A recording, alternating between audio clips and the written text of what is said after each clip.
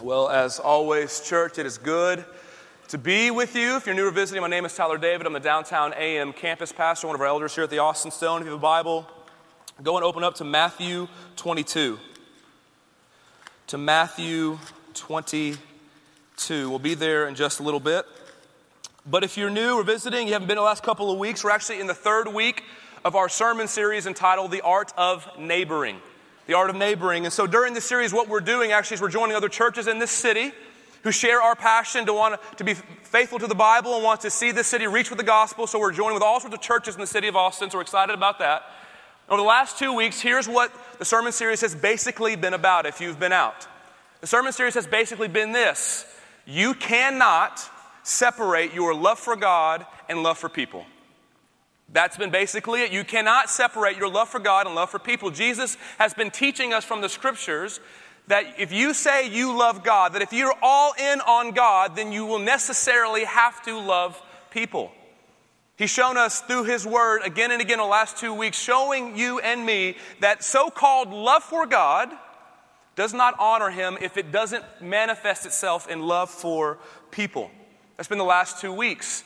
And the common refrain that I've heard from our church and just in my own heart, the common refrain has been that this series has been so far convicting. That's what I've heard so far. And rightly so, because when the Word of God begins to show light on your life and show light on your love for people, or probably more accurately, your lack of love for people, the response should be conviction. The response should be challenge.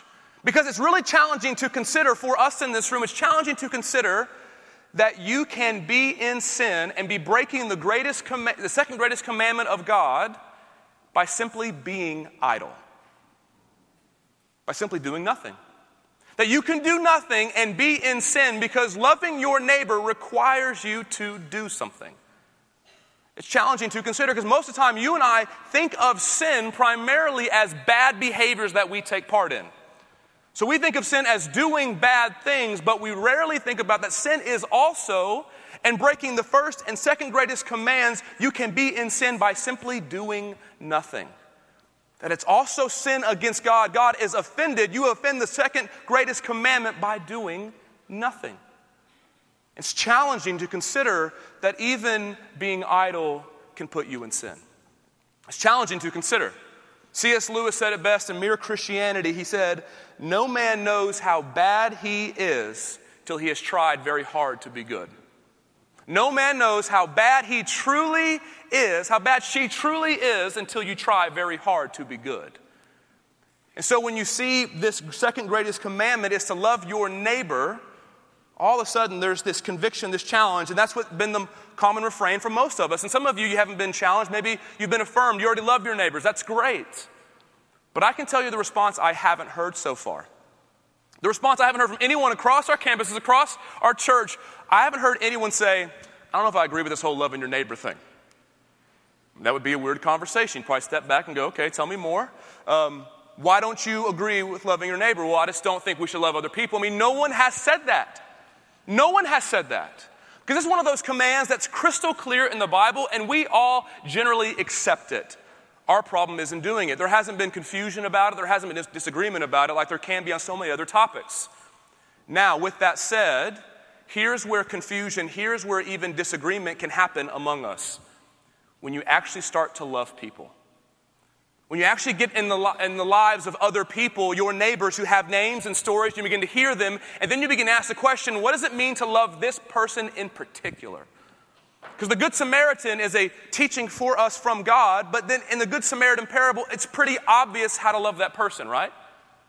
He's dying on the side of the road. It's pretty obvious. He doesn't need you to sit there and pray for him, hope that somebody takes care of him. He needs you to serve him, right? It's a pretty obvious what love looks like. But in other situations where it's more complicated maybe, we ask other people, well, what does it look like to love this person in particular? Well, then there's confusion. Then there's even disagreement. You ask different people in our church and you'll see that we tend to have different definitions of what love means.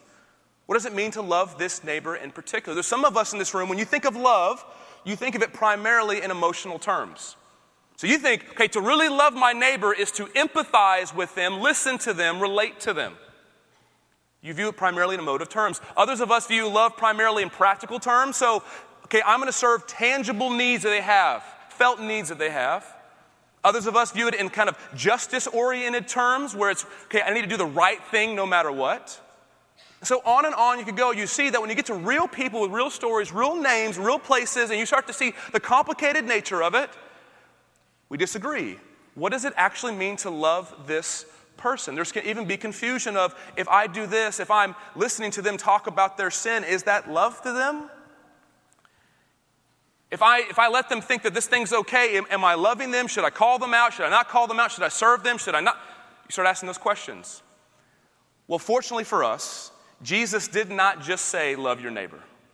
Fortunately for you, fortunately for me, Jesus did not just simply say, love your neighbor. He actually qualified the type of love that he wants. Look at Matthew 22. Matthew 22, 37 through 39. We're going to see the love that honors God. So he's asked the question, what's the greatest commandment? Here's how Jesus responds. And he, being Jesus, said to him, you shall love the Lord your God with all your heart, and with all your soul, and with all your mind. This is the great and first commandment. And a second is like it. You shall love your neighbor as yourself. He doesn't just say, love your neighbor. He says, love your neighbor as yourself. So the love for your neighbor that actually honors God is one that is filtered through the thought, well, how would I want to be loved? A love for your neighbor that actually honors Jesus is one where you take the time and you take the mental energy it takes to imagine yourself in their situation and think, how would I want to be loved? So in order to do that, you'll have to get outside of your thinking, your feeling, your story, your relationships, and put yourself in theirs. You'll have to think, okay, if I was them, how would I want to be cared for? If I was them, how would I want to be served? If I had their relationships and their background and their story and their history and their struggles and their illness, how would I want to be loved? You have to do that. You have to ask yourself that question in order to love them well. That's what Jesus said. Now, that shouldn't be any shock to you. The one who's saying to us, put yourself in their situation, is Jesus, the eternal Son of God who wrapped himself in flesh to be in our circumstance, right? So it shouldn't be any shock to you or to me that he would give us a similar exercise to think about in loving other people. And it's fascinating to me, as I thought about it this week, it's fascinating to me that for you to love your neighbor as yourself requires you to be reflective. It necessarily requires you to be introspective and ask the question, well, how would I want to be loved? It requires you to ask that question. And when you start to ask yourself that question, how would I want to be loved? Well, here's what's revealed. Well, what do you find most valuable? Well, in a list of values or the best thing, what's the best thing anyone could ever do for you? What is it, the most loving thing anyone could ever do for you? And if you're a Christian and you've believed that Jesus, when he died for your sin, and when he rose from the dead, he was risen in your hope and your victory and your eternal life with him forever. If you believe that, that's going to shape the way you answer the question, isn't it? If you think that's the best thing God could ever give to you was Christ himself, well, that's going to shape the way you answer the question of how would I want to be loved. It's going to shape it. The way you view Jesus shapes everything. And so if you really think, if your heart of hearts, you really think the best thing God ever gave you was Jesus, then to love your neighbor as yourself is necessarily going to mean helping them see Jesus for who he is. Do you follow that?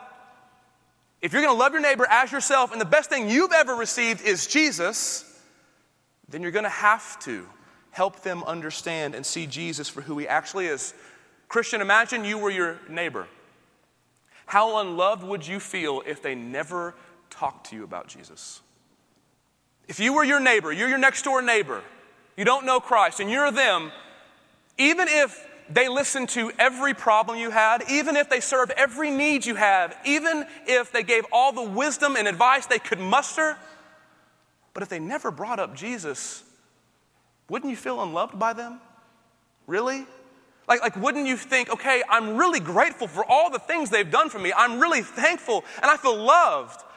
But I also know they didn't give me their best thing. I would know that the best thing they have to offer me, they withheld. The thing that they're saying is the best gift in the universe, they didn't even give me. Now, you would feel unloved because you would know that we left out Christ. See, the pinnacle of loving your neighbor, the pinnacle of it, is serving them, absolutely, and helping them see Jesus for who he is. See, loving your neighbor absolutely entails all the things you think it entails. It involves eating meals together with them. It involves being generous with your finances. It involves listening and sharing and all sorts of acts of kindness. It necessarily and absolutely involves all those things. It absolutely does. But also it involves telling them about our Christ. Because you have to know your neighbor, my neighbor, every person in the city, their greatest longings, the things that they're trying to quench, and their most fundamental problems they're trying to solve, all of them ultimately are going to be solved and met in Christ Jesus alone.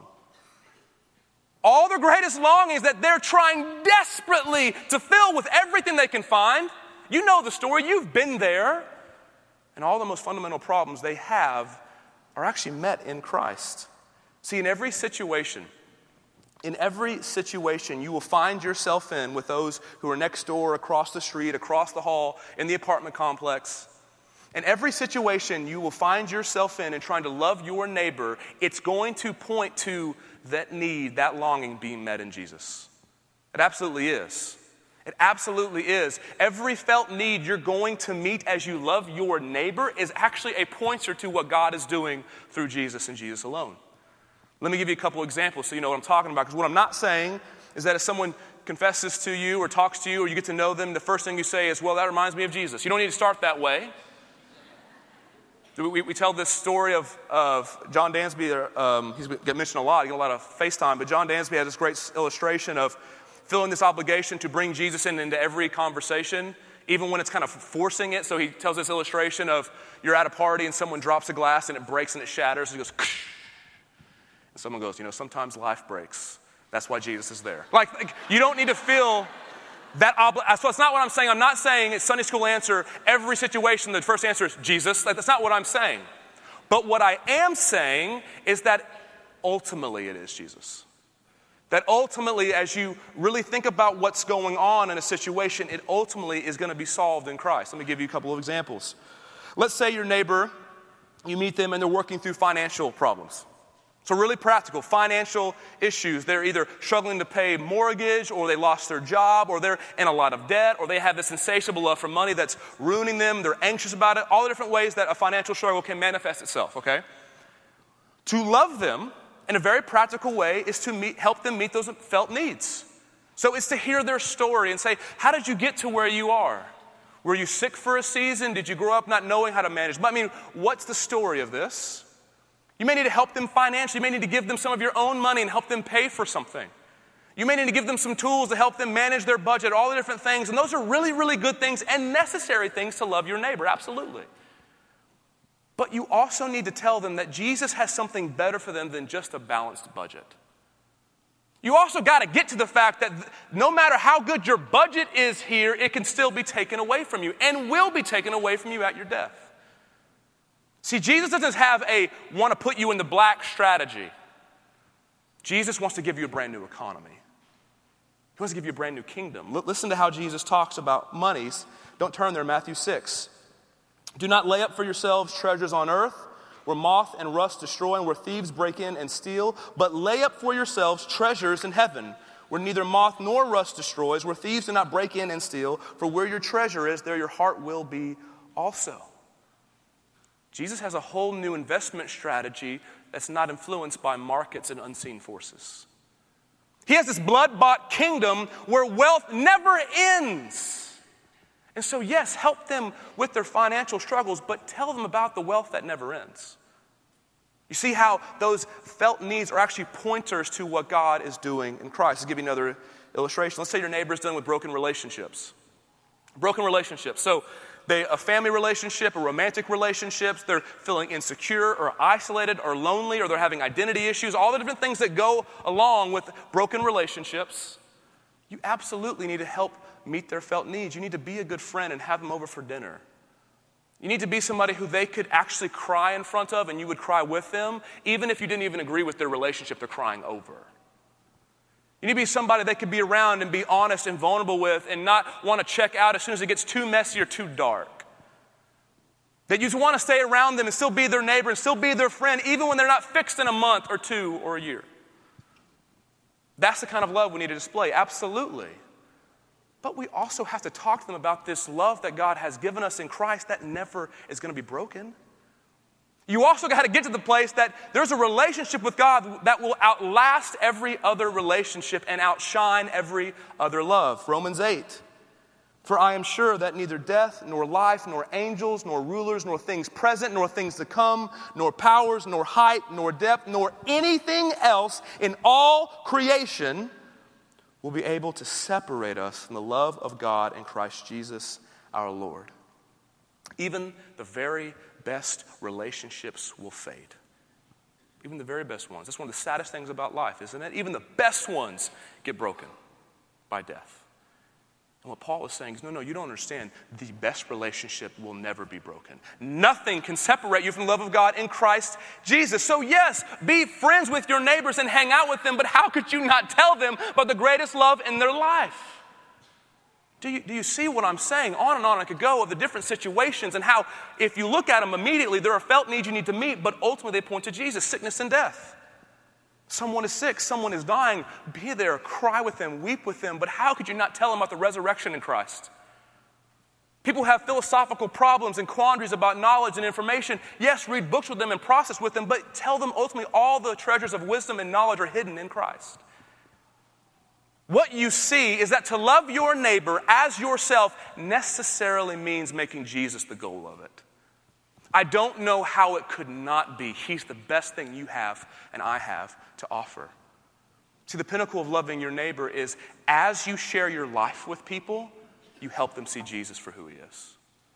Notice what I said, as you share your life, not instead of sharing your life, not as opposed to sharing your life, but as you share your life, as you share everything you have, you help them see Jesus for who he actually is. Now here's what's incredible about this. What's incredible about this is that God wants to use your neighboring, your love for your neighbor. He wants to use that to bring people back to himself.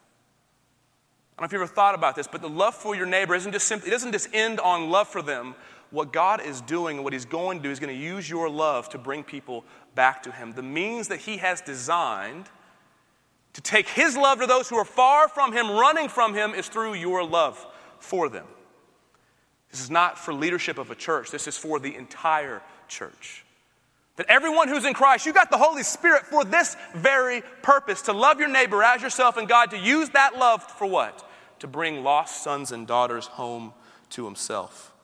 See, God may want to bring your neighbor to Christ through a Sunday service like this. That's great.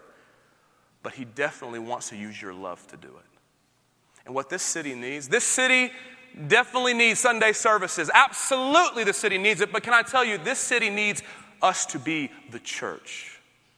This city needs not just a couple of people to really be on board, but for the entire church to play their part in proclaiming how great this Christ is as we love our neighbors.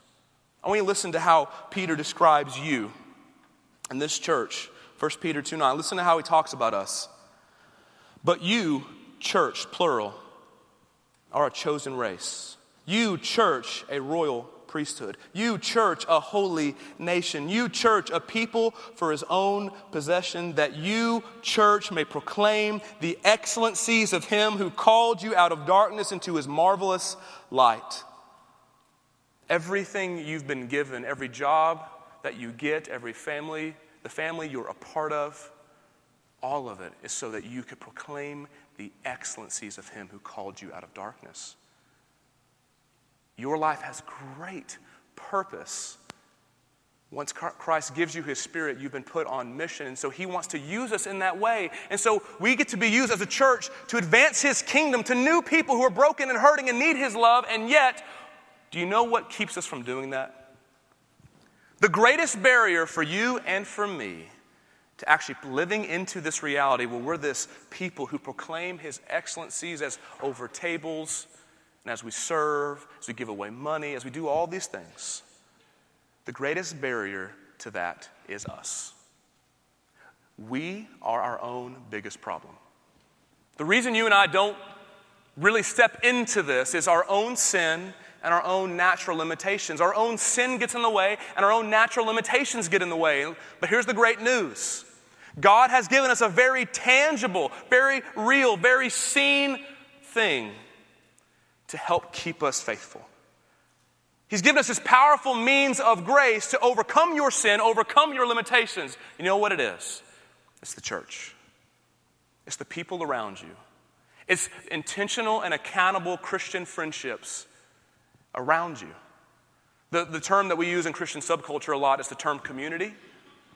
What we mean by that is intentional and accountable relationships with other Christians. What's crazy is this ordinary means is actually the way God wants to overcome your sin, overcome your limitations to get you on mission.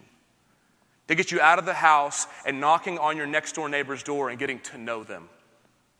That's the means by which he actually wants to do it, is the community around you. Because by ourselves, by yourself, and by myself, we will struggle mightily to continue to be loving and faithful long term with our neighbors. See, by yourself, you can read a book. You can hear a sermon and be really challenged and convicted, but it's really hard by yourself to actually go obey. It's really hard. How many times you know this? How often have you been convicted and you don't want to tell anybody because if you do, you might be held accountable? I know it's true for me. I'm like, God, it's a really good word. I can tell nobody. Like, that's what I think. Because if I tell somebody, then I'm going to be held accountable to actually do something. But Lone Ranger Christians, those who forsake intentional friendships and accountable relationships with other Christians, you will miss out on power. And I say will, not might. You will miss out on the power of God because he has designed to give you spiritual refreshment through the people around you. He has designed it that way to give you spiritual refreshment through the people around you. That's exactly how he wants it to happen. It doesn't mean you don't know Jesus. It just means you're going to have a hard time being spiritually healthy enough to actually love your neighbor well. It's through the community around us. He's going to keep us loving and keep us effective in this mission. So first, I'm going to show you how God overcomes your sinful heart, my sinful heart, with his word through community. Hebrews 3. Hebrews 3 is a really pivotal text in understanding this reality. Hebrews 3, verse 12 to 13. It says, "Take care, brothers and sisters, lest there be in any of you an evil, unbelieving heart, leading you to fall away from the living God. But exhort one another every day, as long as it is called today, that none of you may be hardened by the deceitfulness of sin." I want you to look at verse 12. It says, "Take care, brothers, lest there be in any of you an evil, unbelieving heart, leading you to fall away from the living God." So he's writing to Christians, by the way. He's saying, Christians, be careful, take care, lest you have an evil, unbelieving, and I would add to that it falls in line with those two things, a loveless, cold heart that leads you to fall away from the living God. That's a very weighty thing to say to Christians. He's saying that you have this propensity in you to be hardened by sin, have your love grow cold for other people. So when it comes to loving your neighbor, your greatest obstacle is your own heart that tends to be cold towards people. So what's his solution? He gives us a solution. Look at verse 13. He says, here's the solution. "But exhort one another every day." Do you see what the solution is? The solution is the church. One another. But exhort one another every day. How often do you need to be reminded and encouraged of who God is? Every day. As long as today is called today. That means all the time. He's saying that the solution to our propensity to be sinful and to be deceived by sin, to say, okay, I don't need to get to know my neighbor. That's not going to be very joyful for me. I'll sit on the couch. That's being deceived by sin. He's saying the way through that, the way over that, is for the people around you exhorting you, not just giving you general encouragement and feedback, but people around you saying, remember who God is. I need people in my life saying, no, Tyler, remember what God is actually like. Do you remember how much joy you have when you follow him? How faithful he is, how kind he is, how gracious he is? We need that every single day. And so what that means is some of the most powerful messages from God's word will not, in your life, will not come from a pulpit. Some of them. Some of the most powerful messages from God's word to you in your life will not come from a pulpit. It's going to come from somebody who knows you really well. It's going to come from somebody who knows you really well. When I think about my life and those pivotal moments, you know, those moments where the word of God just challenges you and it moves you and it brings repentance and conviction and actual change in your life. I can tell you right now, some of those moments have happened through preachers. Some of those moments have been me hearing a sermon and being challenged both at this church and around the world. I've heard that. But some of those moments have been from people who knew me really well. See, God gives gifted teachers and leaders to the church with these unique callings and gifts. That's for the benefit of the church. He does that. But he also gives people around us who have unique information about us. People that have unique information so that they're able to bring the word of God and his gospel to us in really unique ways. People around you who know your insecurities. People around you who know your fears, who know your anxieties. They know the temptations that are on your mind all the time. They know how you're wired. They know the guilt that you feel over particular sins. They know all those things about you, and so here's what they can do. They can bring the gospel and the refreshing nature of the word of God to you to those specific areas. Whereas I may be able to apply something generally to your life, they can come to you and say, no, I know you struggle with this thing in particular, and this lie is getting to you right now. Here's what God's word says about that. See, when you're deeply known, you can be deeply encouraged. When someone really knows the depths of who you are, all the bad stuff along with the good stuff, they can bring the healing balm of the word of God to those areas like no one else can. And the less you're around people like that, the less you're known in those ways, can I tell you, the less likely you'll experience the word of God in this powerful way from people around you. If you only share surface stuff and you're only around people every now and then, so long as it's convenient to your schedule, I can tell you, no one's going to have the information to give the word of God to you in a really specific, direct way. That's why we need one another. For me personally, the two of the most important days of my life where I get to hear the word of God are Sundays. Whether I'm preaching or listening, I get to be reminded of the word of God on Sundays, and Tuesday mornings when I meet with other men in this church who speak the word of God to me directly. Who this week I confess sin to, just what I'm struggling with, and they got to remind me of the grace that is found in Jesus Christ. And I know it, I've heard it 100 times, but hearing that man say it to me in specific ways that I need to hear it in that moment is incredibly refreshing. And here's what that does. When I'm reminded of the greatness of God, and I'm reminded of that he has grace that I don't even know anything about, you know what that makes me want to do? It makes me want to go love my neighbors. When you're burdened with sin and you feel guilty all the time and you're not following God's wisdom and you're ignorant of your blind spots, when you're in that place, you don't want to go love anybody. Because you don't believe the gospel for you, much less for them. And so we need one another to be able to speak that truth into your life in a significant way, even when it hurts, even when it's challenging, because it heals you up and refreshes you and it reminds you why you love your neighbor in the first place, because you love this Jesus who sent you.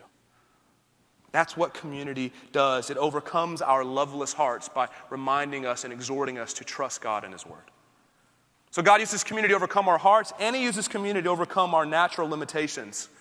See, God has designed loving your neighbor to work best when you do it alongside other believers. Let me say that clearly again. God has designed for loving your neighbor to work best when you do it alongside other believers. I don't know if you've ever thought about this before, but God has purposely not given you every gift needed in the kingdom. He has purposely not given you and me every gift and ability needed that he wants to use to advance his kingdom. He has given all the gifts and the abilities to his church, to his people, but not to any one person. Do you know why God did that? God purposely does not give you every gift so you have to depend on other people. He purposely just gives you a couple of things, strong areas, and he purposely makes you weak in others, so you need other believers. Because if we had all the gifts, we wouldn't want to talk to anyone ever. You're like, I have all the gifts, I'm amazing, you are not needed, let me go do mission. But the fact that you have genuine weaknesses and you lack power in certain areas is so that you depend on one another. Because here's what God wants. God wants to use this church, to use a community, so that when he does incredible things like reconciling relationships and bringing people to Christ and all the power he demonstrates through the people, there'd be so many people involved in the process that no one could take credit. He wants to make it really clear for people like us who are prone to be evil and unbelieving. He wants to make clear, no. The power is not in any one person in this church. It's in the Holy Spirit among you. So he gives certain gifts to certain people, but not all the gifts to any one person. He purposely spreads them out, so we have to depend on each other. And can I tell you, it is such a freeing thing to embrace that you have a role to play. It's so freeing to just embrace the fact that you don't have all the gifts, that you're not strong in every area, and that you need other people. It's so freeing. Because I can tell you, though, it's a shot at your ego. Because God tends to work it out to where he may give someone a gift who's better than you at something and you have a hard time liking them. That'll happen. Community will be a shot at your ego, but it will increase your joy and effectiveness as you love your neighbors. It really will. It really will. The main people I have sought to love my neighbors with in my neighborhood has been my wife, obviously Lauren and our kids, but also Todd Engstrom, who's one of our pastors, and his family. And we've kind of done this for about 4 years now. We move in the same neighborhood as them. So we've kind of been a community together trying to love our neighbors well throughout that time together. And what's been really fun to see is how in our community, how we complement each other really well, especially me and Todd. We're very different people. We have different gifts. I mean, he's one of those guys that he could meet 50 people in 10 minutes and not break a sweat. I would meet one person, we'd be best friends forever. That's how I'm wired. I love meeting people. It's just not at the quantity that he can do it. And Todd throws great parties. I'm like, I like going to parties. So I just go to his house where he throws the parties. So we have these various gifts, and he's one of those guys, he's so good at meeting felt needs, but maybe sometimes he doesn't see opportunities where what God, I think, has used me to do is ask good questions and not care about feeling awkward about bringing up Jesus. I will be the broken plate guy, like, Tyler, get out of here. And that's what, I tend to be that person. So we work really well together, and what's great about community is you don't have to be on all the time. Like, loving your neighbor in community is great because there are going to be days where you are feeling like you don't want to love people and you're feeling like I don't want to talk to anybody, but your community will keep you accountable because it tends to work out where God has the other people in your community feeling pretty strong and confident, saying, no, come on, let's go. And then you're there and you get to support them.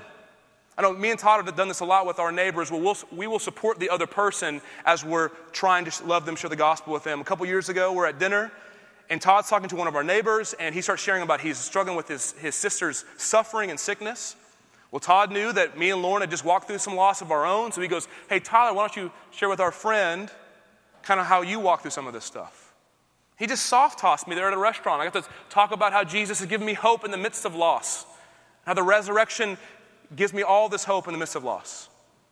So in that moment, Todd wasn't doing anything other than supporting me and my ministry in that moment. But just last Friday night, we're at Todd's house, and there's new neighbors over there, so I've met one, and he's met 10. That's how that works. And he's talking to some guy, and some guy starts asking him really cool questions about Jesus, really cool questions about our faith. And I wasn't involved in the conversation, but I was kind of sitting catty corner, and I just see them talking, and my role that night was to pray for them. I wasn't like, when I say pray for them, I wasn't like, I was like talking to people, right? I wasn't just like praying by myself.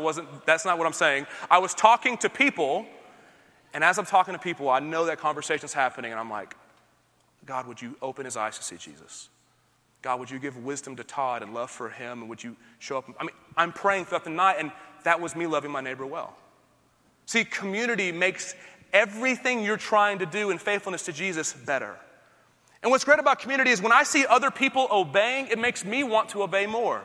Like getting to hear Todd share the gospel with a person in our neighborhood makes me so excited to when it's my turn. I'm like, man, I can't wait till God gives me the opportunity next. Because I can't tell you how bad I wanted to butt into that conversation. I'm like, that was wrong. I want to say this. Like, that's what I wanted to do. But it encourages you when you see other believers obeying. But can I tell you, you won't see that if you're at home by yourself. You won't. If you always choose your schedule and what's convenient for you, you'll never get to have that. And can I tell you, this only gets more complicated the older you get, the more kids you have, the more responsibilities you possess. That's for sure. But it just means you'll have to work harder to make this happen. It doesn't make it impossible, it just makes it a little more difficult. So, are these sorts of relationships easy to come by? No.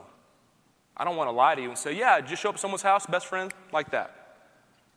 No, you'll have to work through some conflict. You'll have to sacrifice some things. You'll have to, I know, be vulnerable with each other when you hurt one another. But can I tell you, it's so much better, and you'll be so much more effective in loving your neighbors when you do it together. You absolutely will.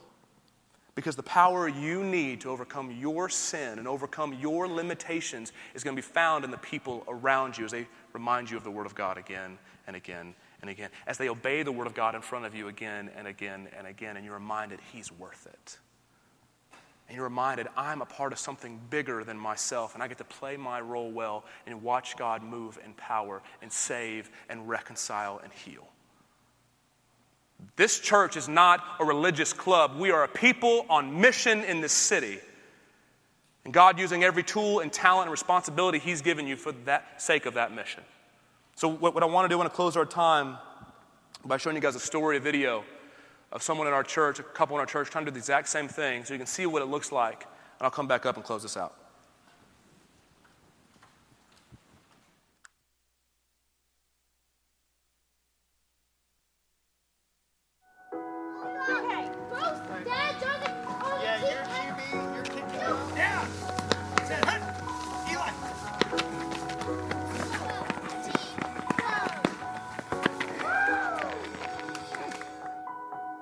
God can take us anywhere, and we're prepared to go wherever He wants us to go. But while He's got us here, we view this neighborhood as our long-term mission field.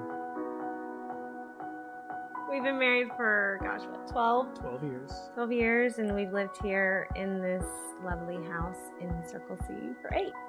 As we got to know the neighbors, like right off, we knew we were going to love getting to hang out here. There were just a lot of people that were very welcoming when we got here. Everybody was quick to come over and greet us. I think one thing that we're real sensitive to is how much we're leaving our neighborhood. So just being available, being here, being present, being willing to go out front and throw the football or, gardening or whatever it is that helps get outside and connect with the neighbor. We got this old school projector, and Brandon used his old school laptop, and we would play movies, and we just pull Has it changed much? Is it like new school? It's getting okay, good. It's good. So we would just play movies on our garage door, and all the kids would come. We'd say movie night, popcorn. It's so simple. During the movies, the kids will get sucked into the movie, and then the parents kind of back off and just sit around kind of the perimeter and talk and get to know each other. And it's just really great. Lots of great memories, lots of great conversations. Brandon and I are pretty intense. We're pretty intentional. We come off strong sometimes, so we have to kind of, we're like, so, do you love Jesus? Do you go to church? Do you want to come to our Bible study? And they're kind of like, oh, you're crazy.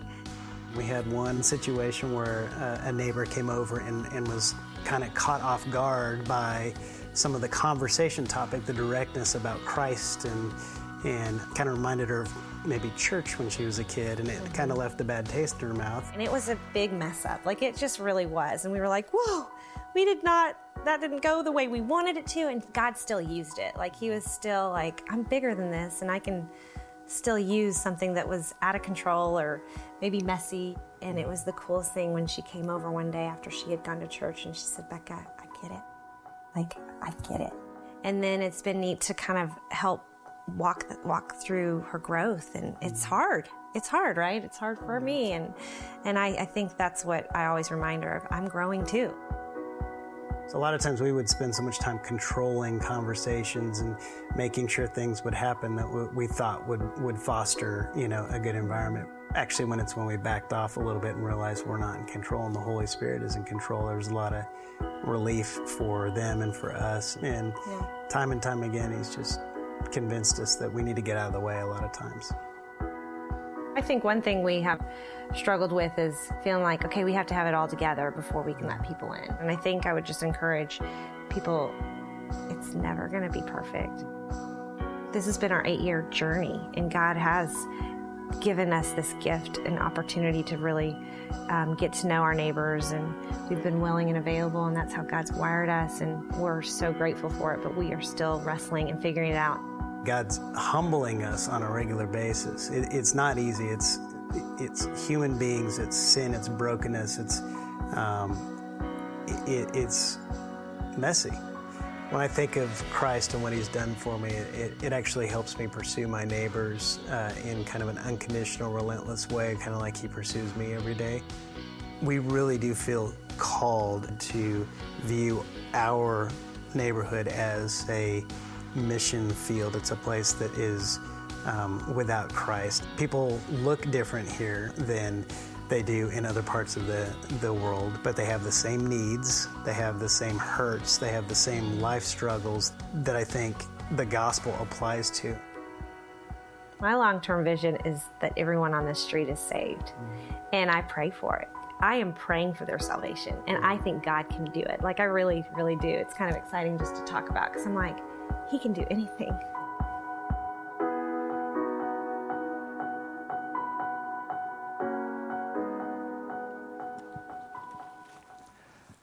I have been praying a lot. I've been praying a lot that God would send his Spirit in a fresh way, that would be the story of more people in our church.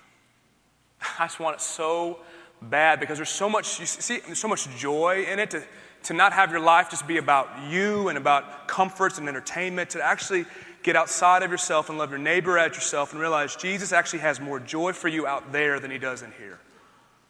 That's what I want. I don't want it to be leadership who does it. I want it to be our people. I want it to be the church who does it. Jesus purchased the Holy Spirit for every single person in this room, not so that you could just learn information and never do anything, so that you could be used in power in this city. And you're going to have people in your life that would never want to hear anything from me or anyone else, but they would like to hear from you in your community and be in your home with you. And can I tell you, living this way is not an Austin Stone thing. It's not an Austin Stone thing. It's not a church program. It's an ethic of the kingdom. It's an ethic of those who have seen how great Jesus is, and they want to follow him faithfully in this life. Because in 100 years, when no one gives a rip about the Austin Stone, no one knows who we are, Christians who have seen and tasted Jesus as better will be doing things like that. They'll have different names for it. They won't call it what we call it, but they will be living alongside intentional, accountable relationships with other Christians, loving their neighbors as themselves and talking to them about Jesus. That's what Christians have been doing long before us and we're doing long after us. And that's the role God's given you to play. So I hope that you will take whatever step it is. Maybe you don't even have those Christian friendships. You take those steps. Maybe you have those friendships, but you still don't know your neighbors. You go knock on doors this week and invite people over for dinner. Then maybe you're doing that. Maybe you need to talk about Jesus for the first time. Whatever it is, can I tell you, you are thinking far too small as to what God wants to do. God actually has bigger intentions and dreams than you could ever imagine. Our job is to be faithful for the next step. Faithful for the next step, to realize this Jesus who loved us so much, he put himself in our situation, literally wrapped himself in our flesh, lived among us, loved us to the point of dying for us. And when he was resurrected, he said, go do the same. He said, I've given you the Spirit as the Father has sent me, so I have sent you to do the same for the person who's right next door. Let's pray together.